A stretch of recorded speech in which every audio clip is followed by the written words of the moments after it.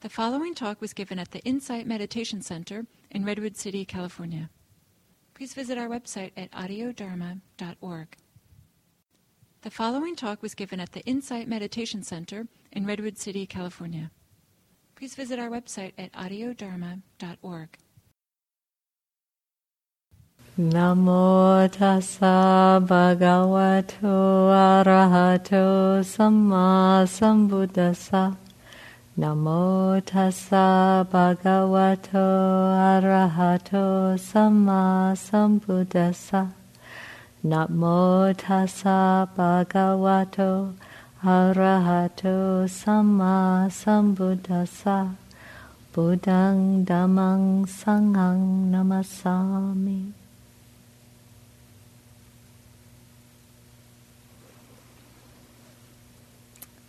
So tonight I thought I would share some reflections about one of the suttas in the middle-length discourses, the Majjhima Nikaya. In particular, the sutta called the Vatupama Sutta. It's number 7, the Simile of the cloth. So when I study a sutta, I try to keep 3 questions in mind. First of all, what is the essence of this teaching? And then what practice can I derive from it? Or what practice is presented here? How can I bring this into my life?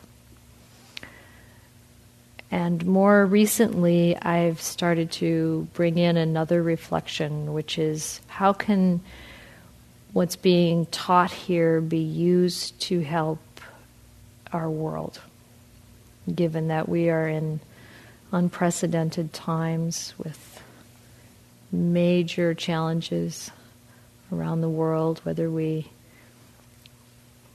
everywhere we look, whether we look at climate change or the issues with pollution, the degradation of our natural environment, or our social and political systems, our economic system breaking down. Whatever we choose to look at, we can see that there are major changes needed in order for us to just sustain our civilization and our life as we know it. So many things are changing, and I think it's valuable to think in terms of what the Buddha taught and how that can be carried into sort of the new order, if you will, the way we need to live our lives in order to be sustainable and happy. So this sutta is set in Sawati, in Jeta's Grove in Anathapindika's Park, and the Buddha addresses the monks with a simile. He says, "Bhikkhus, suppose a cloth were defiled and stained, and a dyer dipped it in some dye or other, whether blue or yellow or red or crimson. It would look poorly dyed and impure in color. Why is that? Because of the impurity of the cloth. So too, when the mind is defiled, an unhappy destination may be expected." So an unhappy destination in this case, according to the footnote and in terms of the teachings of the Dhamma, is an unhappy rebirth in one of the lower realms. But of course, even when we look at our daily life, when we're dealing with the stain of the mind, something defiling the mind, we can also see how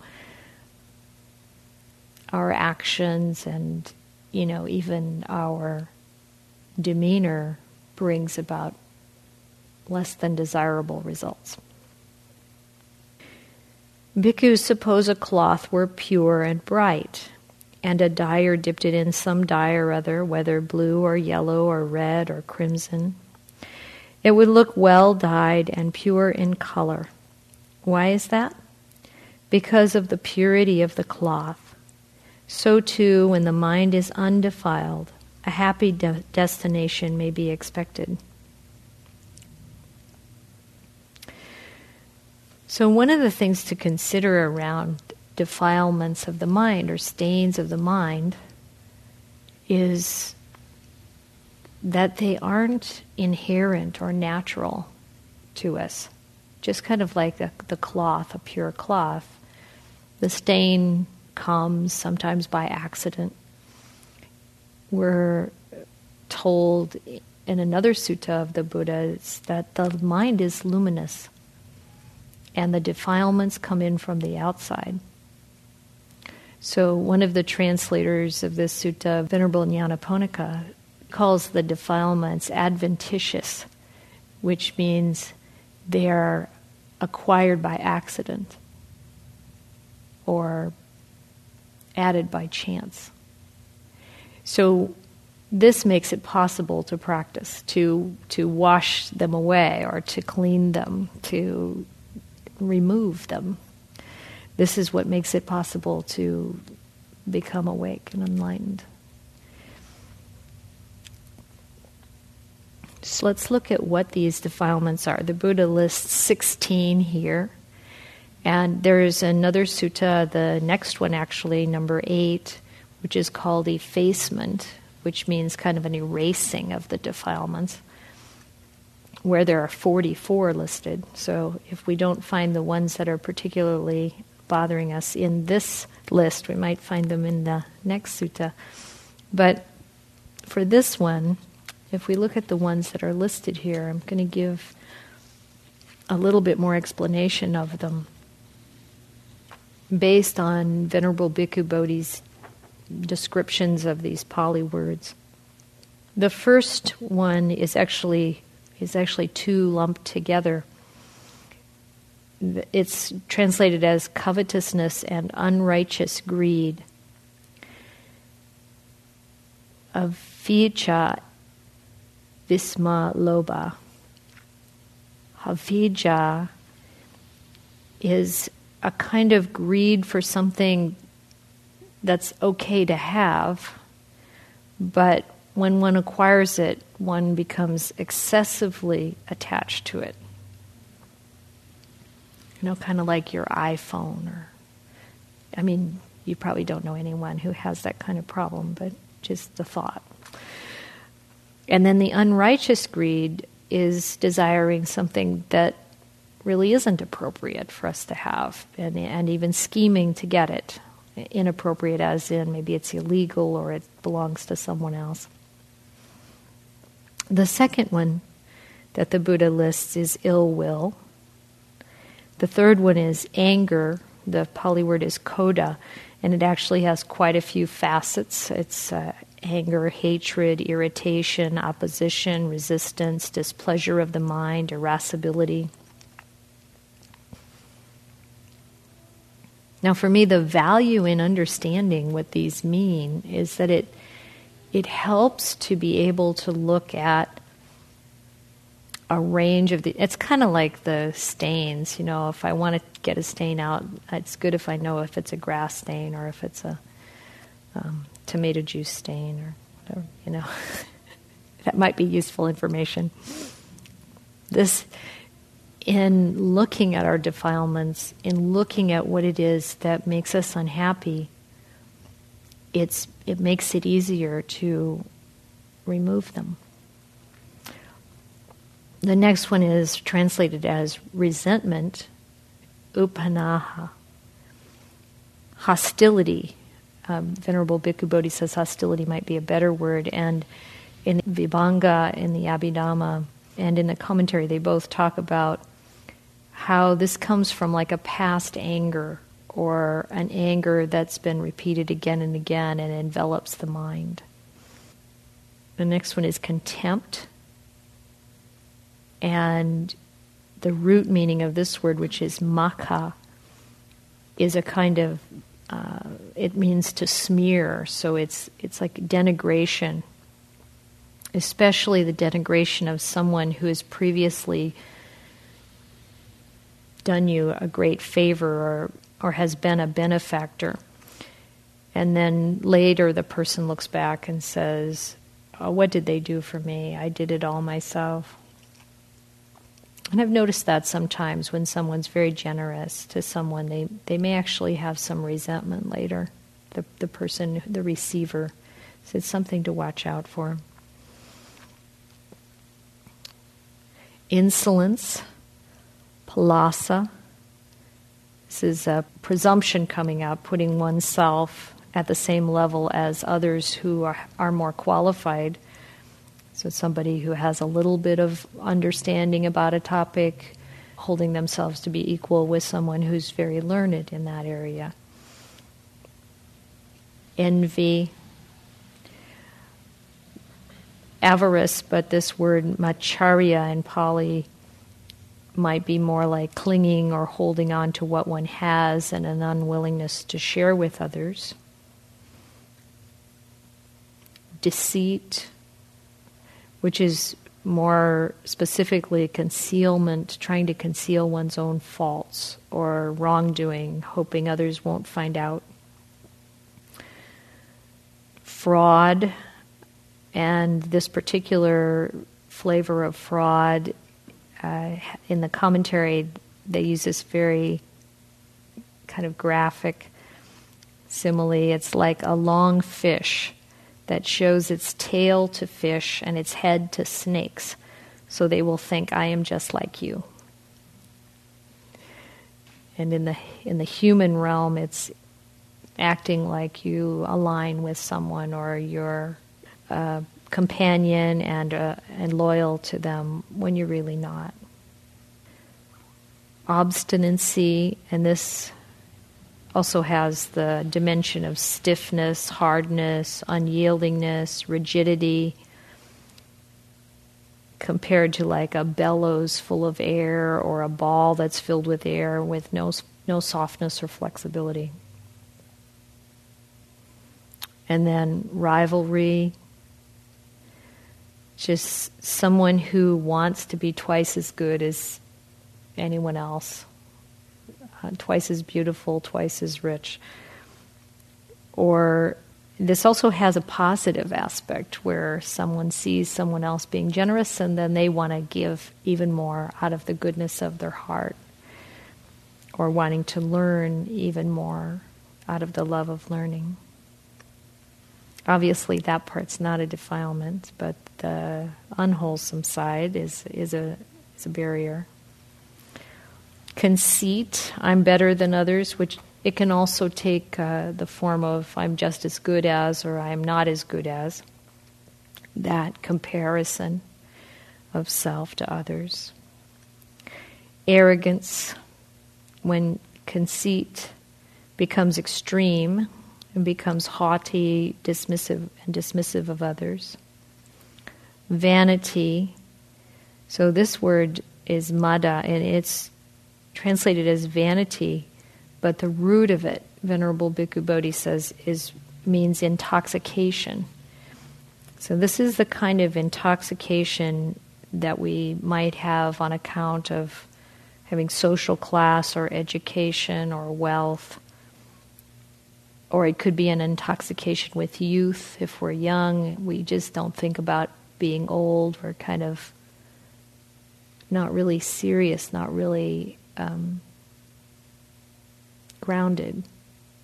I used to feel this quite a bit. I think it's like being kind of lightheaded about there's just so much wealth or ease or something that somehow not really being fully connected to what's deep and important and thoughtful.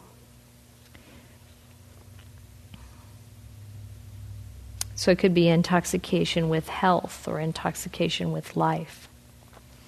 And then the next word has the same root, pamada, and it's an intensification of intoxication that allows the mind to be overrun by defilements.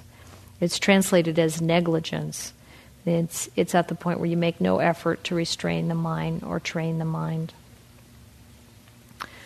So that's what the Buddha lists here.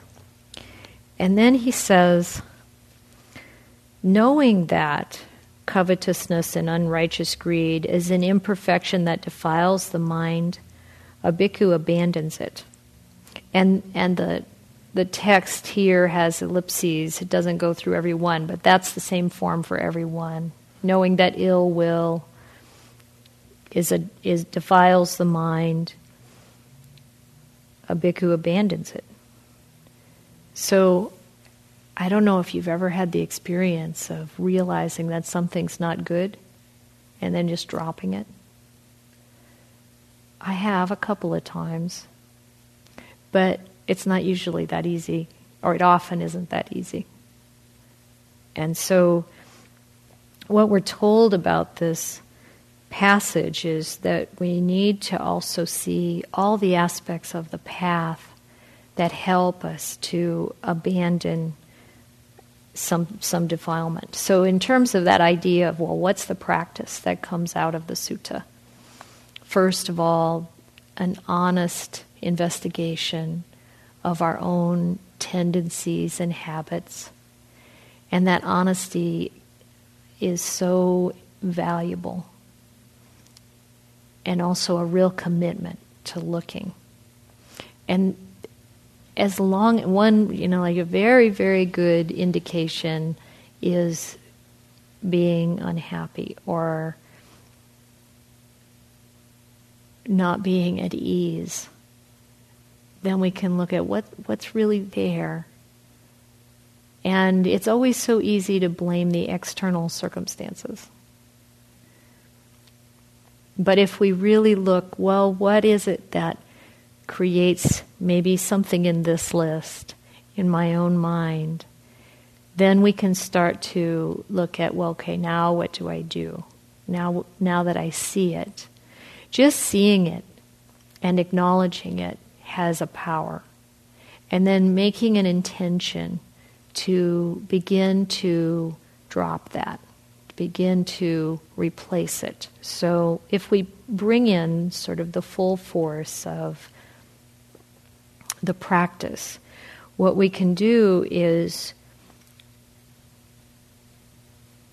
apply an effort for each occasion that we see this defilement arise.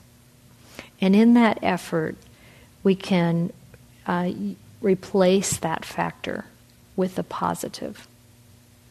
So if it's anger, we can replace it with non-anger. Now that may sound like, well, how does that work? It's a matter of turning the attention. What would it be like to have non-anger here? Of course, with anger, there are lots of things we need to do. First thing, with anger, for example, is to recognize that it isn't beneficial. And sometimes we're encouraged to think of anger as beneficial. So that's the first step. But then to really reflect on, okay, I've got these feelings of anger. What is it like to bring in non-anger as a way to remedy this? And what is non-anger like? And then, of course, we also get great benefit from practicing meditation and developing concentration to calm us and help to focus the mind. And then we can have the space to work with the defilements. And in that space, investigating what our mental experience is, what our feeling experience is, with insight. And the wisdom that arises from that eventually causes those defilements to be cut off completely. But in the meantime, partially eroded over time. So he says, when a bhikkhu knows that covetousness and unrighteous greed is an imperfection that defiles the mind and has abandoned it, when a bhikkhu knows that, has known that ill will is an imperfection that defiles the mind and has abandoned it, and so forth. Then he requires perfect confidence in the Buddha. Thus, this is going to sound familiar because we chanted it earlier. The Blessed One is accomplished, fully enlightened, perfect in true knowledge and conduct, sublime, knower of the worlds, incomparable leader of persons to be tamed, teacher of gods and humans, enlightened, blessed. And then the same thing happens in the next two paragraphs, talking about the Dhamma and the Sangha. So this confidence is something that can come through insight, but I think it also can come through the investigation of this. And as we reflect on these qualities, how do we see them? Does that come through as authentic to us? And when the defilements are weakened, then we start to have more clarity around the nature of the Buddha, the Dhamma, and the Sangha. Then the Buddha says, when one has given up, expelled, released, abandoned, and relinquished these imperfections of the mind in part, so as we gradually release them, we recognize this perfect confidence in the Buddha, and from that gain inspiration in meaning, gain inspiration in the Dhamma, gain gladness connected with the Dhamma. And when one is glad, rapture is born in him. In one who is rapturous, the body becomes tranquil. One whose body is tranquil feels pleasure. In one who feels pleasure, the mind becomes concentrated.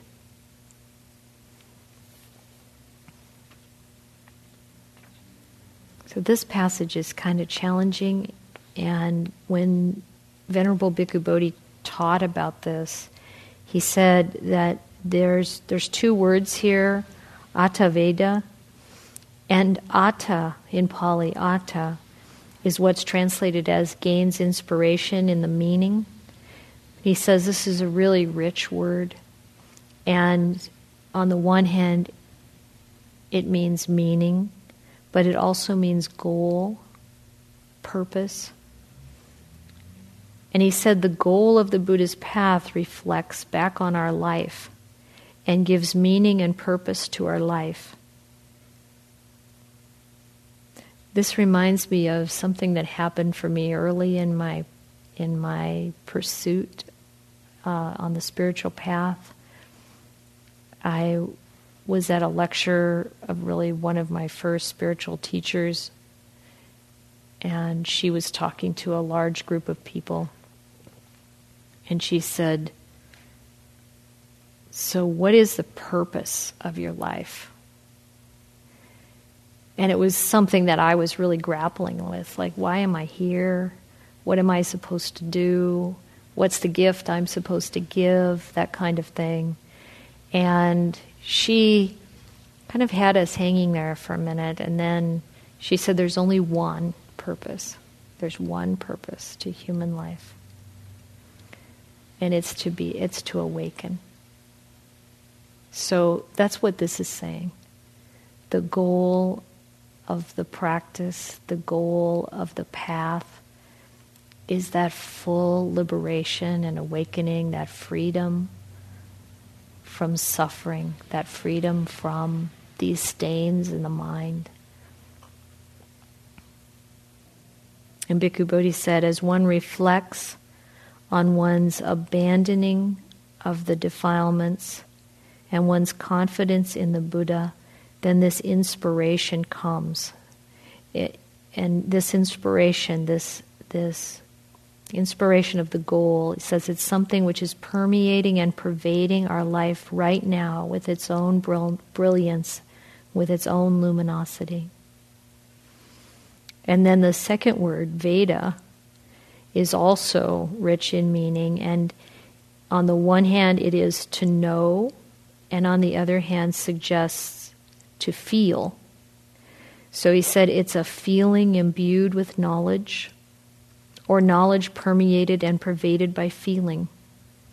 It's a joyous inspiration that comes through knowledge and feeling that arises by penetrating the Buddha's teachings.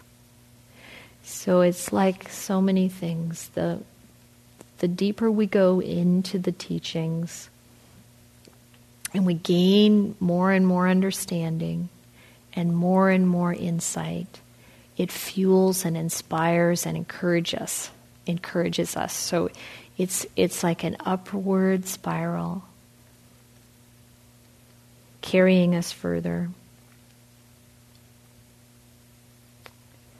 This aspect of joy is made more explicit by the next phrase where it's translated, one gains gladness connected to the Dhamma. He said this is a great gladness or joy that comes from reaching the final goal for human existence for all of time. And when I first heard him say that, I thought, wow, that is pretty profound. And we must never think that awakening is far away, that reaching that goal of human existence for all of time, it's right here. That's what the teachers tell us. It's right here. This is the starting point for a process that develops this gladness. As it intensifies, it becomes rapture, or in Pali, piti, a joy so strong, so concentrated that it floods the whole body, the whole mind, uplifting them, permeating them, just as a water floods the whole countryside. It has an exciting, exhilarating quality. It is wonderful compared to our insipid, flat states of mind. But from the perspective of wisdom, the higher perspective, this state is defective. So we must cultivate it, bring it to a peak of development, and then detach from it and let it settle down until it is replaced by tranquility. Rapture gives rise to tranquility, first in the mind and then in the body. As the body becomes tranquil, then pleasure or happiness becomes prominent. Pleasure or happiness is different from rapture. It is quieter, calmer, just the feeling of sheer pleasure and happiness. This happiness pervades. The mind becomes concentrated. This is samadhi. So he's describing really what we see as the jhanas, the description of the jhanas and moving through at least the first two.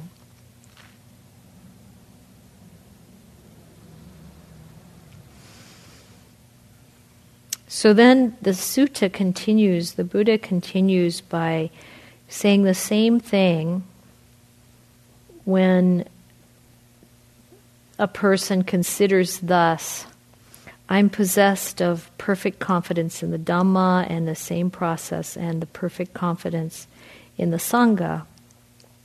And then also reflecting on the lessening or release or eradication of the imperfections of the mind. So I think that this is a very important teaching, that we really call to mind the positive changes that have occurred for us, that we really reflect on those and remember them. And that helps us.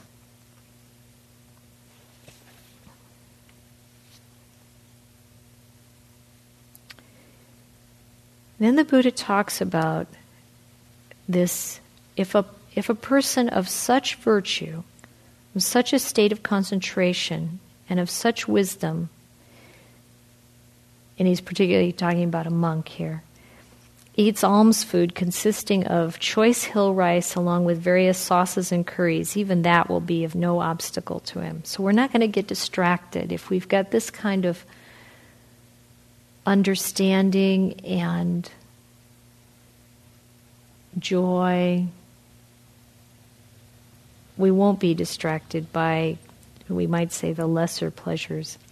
Just as a cloth that is defiled and stained becomes pure and bright with the help of clear water, or just as gold becomes pure and bright with the help of a furnace, so too, if a bhikkhu of such virtue, such a state of concentration, and such wisdom eats really wonderful, delicious food, it won't be an obstacle to him. He abides pervading 1/4 with a mind imbued with loving kindness, likewise the second, likewise the third, likewise the fourth. So above, below, around, and everywhere, and to all as to himself. He abides pervading the all-encompassing world with a mind imbued with loving kindness, abundant, exalted, immeasurable, without hostility, and without ill will. How many of you are familiar with this part of the text? Have you ever heard that before? Yeah? Everybody? No? So this is a description of the first of what is called the Brahma Viharas. There are 4 of divine abidings, loving kindness. And then the next one is compassion. Then appreciative joy, which is a joy for the well-being and the good fortune of others. And the 4th one is equanimity. Now these 4 are wonderful in many ways. One of the things that's wonderful about them, from my perspective, is that they can be applied. One of them is always applicable, whatever situation we're in. So loving kindness is applicable when people are happy, well. When people are suffering, we bring compassion to that. When people are doing well, doing wholesome, positive things, and gaining in the practice or gaining in positive ways, then we have appreciative joy. If people are behaving in unwholesome ways, we have equanimity. But in any case, there's a way to abide in such a divine state of peace, no matter what. So it's helpful to recognize when we're not abiding in such a divine state of peace, that we can decide to, if we see how to apply it. And I like that it's put here. So often we see the practice of loving kindness or metta or these others as kind of a separate thing. But here it's embedded in a sequence of development. And in this case, the monk, the practitioner, uses these divine abidings as a way to move towards awakening. So in this case, that resting in loving kindness, compassion, appreciative joy, or equanimity can be used as a way to focus the mind and develop concentration. And then apply insight. So the next paragraph, or it's actually one sentence, and it's packed with meaning. It says, he understands thus: there is this, there is the inferior, there is the superior, and beyond there is an escape from this whole field of perception. So in Venerable Bhikkhu Bodhi's teachings, he said the commentary is really helpful here because it describes what this means. There is this. When the monk is abiding in a state of peacefulness in one of these divine abodes, and then comes out of that state, comes to concentration, and then comes out of that concentration and reflects with wisdom, investigates what was present there. And what was present there was the 5 aggregates, what we think makes up who we are. The body was there, feeling was there, perception, mental activity or mental formations, and sense consciousness. In the reflection, we're told, there's a realization that these are impermanent. They're compounded, they're temporary, so attaching to them results in suffering. And they're not self. So taking those 3 characteristics and recognizing the nature of that. So that's what's meant by there is this. And that investigation is really revealing the first and second noble truth. The first noble truth, there is suffering. That suffering comes from being attached to something impermanent. So these Brahma Viharas, these states of great peace and bliss, and the concentration, that's an impermanent state.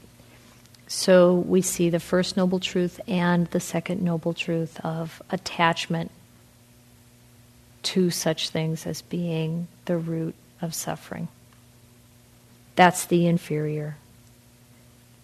And then they say the superior comes with the third and fourth noble truth.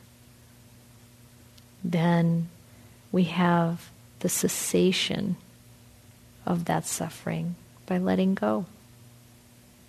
And the path that leads to the escape through the Noble Eightfold Path. So what we're seeing in this sutta is all the different pieces that help us awaken. When he knows and sees thus, his mind is liberated from the taint of sensual desire, from the taint of being, and from the taint of ignorance. And when it's liberated, there comes the knowledge it is liberated. He understands birth is destroyed, the holy life has been lived, what had to be done has been done, there is no more coming to any state of being. Bhikkhus, this bhikkhu is called one bathed with the inner bathing. Now he said this because there was someone present, a Brahmin who did this practice of bathing in the river and had the belief that the bathing would wash away the defilements.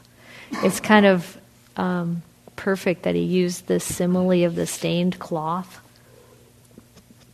And this person got very, he kind of perked up, woke up there, and he said, "Does the Master Gotama go to the Bahuka River to bathe?" And the Buddha says, "Why, Brahman, go to the Bahuka River? What can the Bahuka River do?" Well, Master Gotama, the Bahuka River is held by many to give liberation. It's held by many to give merit, and many wash away their evil actions in the Bahuka River. And then the Blessed One addressed the Brahmin, whose name was Sundarika Bharadvaja, in stanzas. Bahuka and Adhikaka, Gaya and Sundarika too. These are names of rivers. Payaga and Sarasati, and the stream Bahumati. A fool may there forever bathe, yet will not purify dark deeds. What can the Sundarika bring to pass? What the Payaga? What the Bahuka? They cannot purify an evildoer, a man who has done cruel and brutal deeds. One pure in heart has evermore the feast of spring, the holy day. One fair in act, one pure in heart, brings his virtue to perfection. It's here, Brahman, that you should bathe, to make yourself a refuge for all beings. So from my perspective, that's the most beautiful way I could think of helping our world, being a refuge for all beings. And it comes through the practice that he's describing. to purify the mind bit by bit through our effort, through our intention, through our commitment. He says, if you speak no falsehood, nor work harm for living beings, nor take what is offered not, with faith and free from avarice, what need for you to go to Gaia? For any well will be your Gaia. And then we see the standard response. When this was said, the Brahmin Santussika Bharadvaja said, "Magnificent Master Gotama, magnificent Master Gotama. Master Gotama has made the Dhamma clear in many ways, as though he were turning upright what had been overthrown, revealing what was hidden, showing the way to one who was lost, or holding up a lamp in the dark for those with eyesight to see forms. I go to Master Gotama for refuge, and to the Dhamma and to the Sangha of bhikkhus. I would receive the going forth under Master Gotama. I would receive the full admission." And the Brahmin Santussika Bharadvaja received the going forth under the Blessed One, and he received the full admission. And soon, not longer after his full admission, dwelling alone, withdrawn, diligent, ardent, and resolute, the Venerable Bharadvaja, by realizing for himself with direct knowledge, here and now entered upon and abided in the supreme goal of the holy life, for the sake of which clansmen rightly go forth from the home life into homelessness. He directly knew, birth is destroyed, the holy life has been lived, what had to be done has been done, there is no more coming to any state of being. And the Venerable Bharadvaja became one of the Arahants.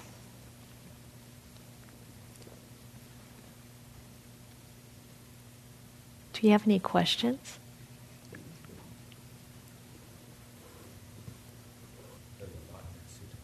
It is packed. It is packed. Excellent talk.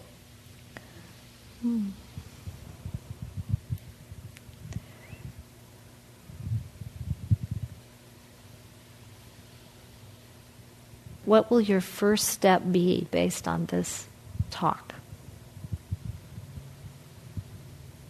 Yes. Hi. It's just the notion of being aware of something like anger or understanding that this is what one of the defilements.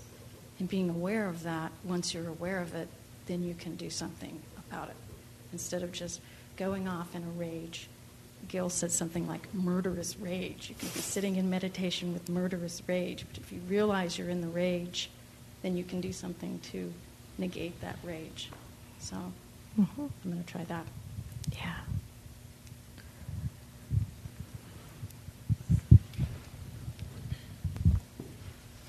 I guess some of what you talked about made me think of about anger, and there's an anger, I think, that can be like what you elaborated on, the sort of separation and irritation and hostility. And then I think, in my experience, there can be anger that is, I don't want to say righteous, but I want to say, if it can be held or known, and not drive your actions. In my experience, it's been able to sort of change my actions to bring more compassion or bring energy for what is an appropriate response to maybe ill treatment or something that may be genuinely harmful in the world. So, may I ask you a question about Yes. that? Okay. So when you use anger for this kind of positive result, how do you do that? Is it still anger? How do you ensure that this is moving in a positive direction? mean, I would say actually by being really mindful of how unskillful it is, actually, of seeing the mind go to want to respond in some way based on that hotness or that intense feeling that could only be called anger. And then to, I guess I can only say just to let it be known, and then I guess simultaneously practice with, if you're seeing that person, for example, not being wrapped up in the story, but just seeing or knowing the thoughts, knowing the sensations, allows for there to be what could be called anger. It might be based off of a situation has some injustice or some suffering. But by knowing the thoughts, the sensations, and not being wrapped up in that story, I guess I'm trying to say that there can be that situation, but there can also be a compassion or a sense of skillful engagement. So what I'm hearing, and I'm relating it to an experience I had once that it really came out vividly, is that what I think you're talking about is being mindful with this emotional experience of anger that brings up a lot of energy. And in that mindfulness, because of the mindfulness, it's like you can watch this happening. You feel it, you watch it, but you're not in it. And you're not driven by it. I think that's what I heard you say. It's not pushing your actions. And you can make decisions about what you do with that energy. And you can get a lot of positive work done. It's good to have some work available, some real good physical work available. I think that's true. And there's always some injustice we can find. I personally don't think it's helpful to try to whip up the anger. I think it's more helpful to try to establish a solid grounding in peacefulness, a solid grounding in the values that one holds, a clarity about what is unjust, and a clarity about the need for love and bringing love to every situation. Then when anger arises and we use that skill of mindfulness and meditation, we can make use of the energy, but it never comes out as hostility. It never comes out as ill will. Is that? Yeah, beautiful. Thank you. Yeah. The words that came to mind when you were talking about that positive energy would be like determination or resolve to act in a way, to act, but as you said, with the kindness. One of the things that really struck me was this one purpose, being to awaken, and kind of hit me a little bit like a ton of bricks. Oh, that's good. Crush me. That's right. Or with the idea that without really attaching to doing a particular thing, that as events or things present themselves to you in your everyday life, that you can act in a very skillful way and make a contribution at a return. I mean, it just seems... I guess I've been searching for that one thing I'm supposed to do, maybe much like yourself. And it was like, oh, I could not be, maybe in the search for bright livelihood or some meaningful work, and it may just turn out to be in our everyday actions. And Thank you. Yes, and that's not to make it mundane or to reduce its importance, but to actually see that as these opportunities come into our path, that we can choose what's going to help us awaken. And using that as the pole star. And knowing then that even some of the most undesirable circumstances can be the most beneficial. So it's a wonderful guide. And I also later really, when I look back, I see how I was then, what I was searching for. I mean, I don't want to be too harsh on myself, because I think that's a serious pitfall that we can get caught in. But it was kind of self-centered. You know, what am I? But instead, to really recognize that this awakening is impersonal. And that's what we all have as our opportunity. This is a benefit to all beings. And we're not separate. So when I think about, well, how does this practice that's described in this sutta impact, influence, benefit the world? We're not separate. Our thoughts impact the world. Our actions, our speech, it has an influence on others. The more we can cleanse the stains out of the cloth of the mind, I think the more influence it has, because it's clear, pure.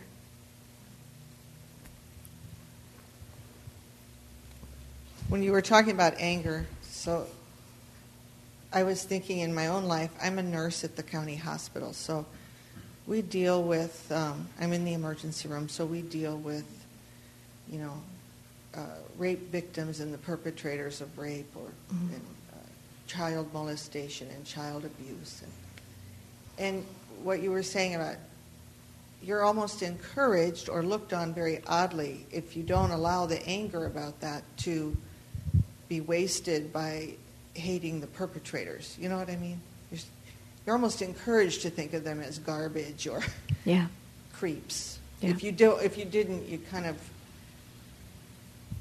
would be viewed with some suspicion almost. You know what I mean? Mm-hmm. And that's a way of how you need to take the anger and focus it on the injustice itself and the victims or whatever. But you can get carried away with it the other way. And you could end up doing nothing but throwing rocks at the misbehaviors. Is that really improving the world? No, I mean, every spiritual tradition I know of says that hatred does not end hatred. Only love can do that. And so, just to really try to be clear, this kind of thinking of we should hate the person who's doing something wrong adds to the problem.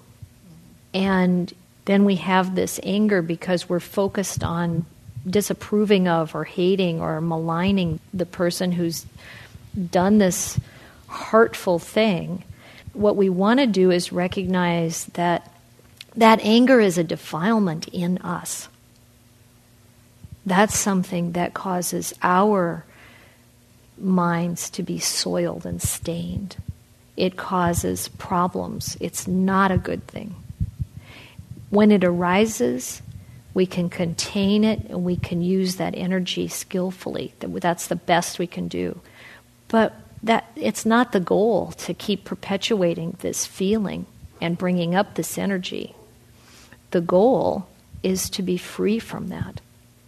And what happens when we're really free from that is that we can love. We can recognize, okay, this person made a mistake. It's a very, very sad mistake. But the compassion that we can have for everybody involved is a healing salve. I mean, you're a healer. And the people you work with are healers. And to be able to be very clear about what is wholesome and what is unwholesome, what is just and what is unjust, is imperative. It's not like you're condoning anything that's harmful or wrong. But at the same time, when we condemn someone, we act as though we can shove them out of society. It doesn't work. And one of the things I love about the Buddha Dhamma and the Dhamma Vinaya is that it's all about rehabilitation. I have this belief that there is always a path of spiritual recovery, no matter what we've done. And in the monastic rules, it's set up so that there is this path of spiritual recovery that you can take. You know, for minor offenses, you can confess it. You can clear the slate. For major offenses, you have to go through more because it takes more. And so I feel like what we can keep our eyes on, what we could keep our focus on when there's this very grievous action is what's the path of spiritual recovery? What does that person need to do in order to come out of the pit they just dug themselves into? And by having that belief, understanding, let's say, of how things work, even having that vision is a source of help and support.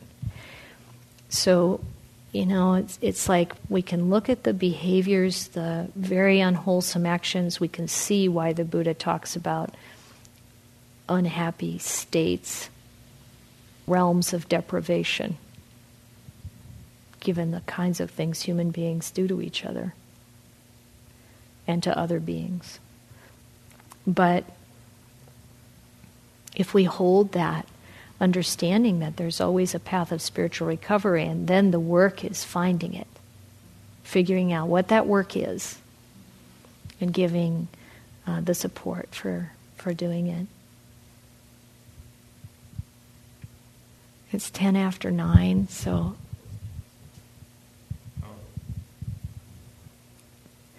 I just wanted to say there's an example in the canon about Angulimala.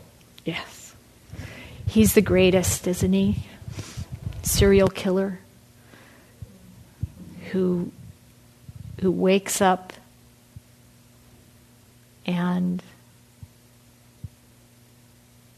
changes course. Completely changes course. And one time, Ajahn Sucitto, who was the abbot at Chithurst Monastery in England, where I was living at the time, said, Angulimala must have had a great heart, because your heart would have to be so vast to hold all of that. And it helped me think about how we can recover from the things we've done, instead of beating ourselves up over and over again, to expand our hearts to hold all of that in it.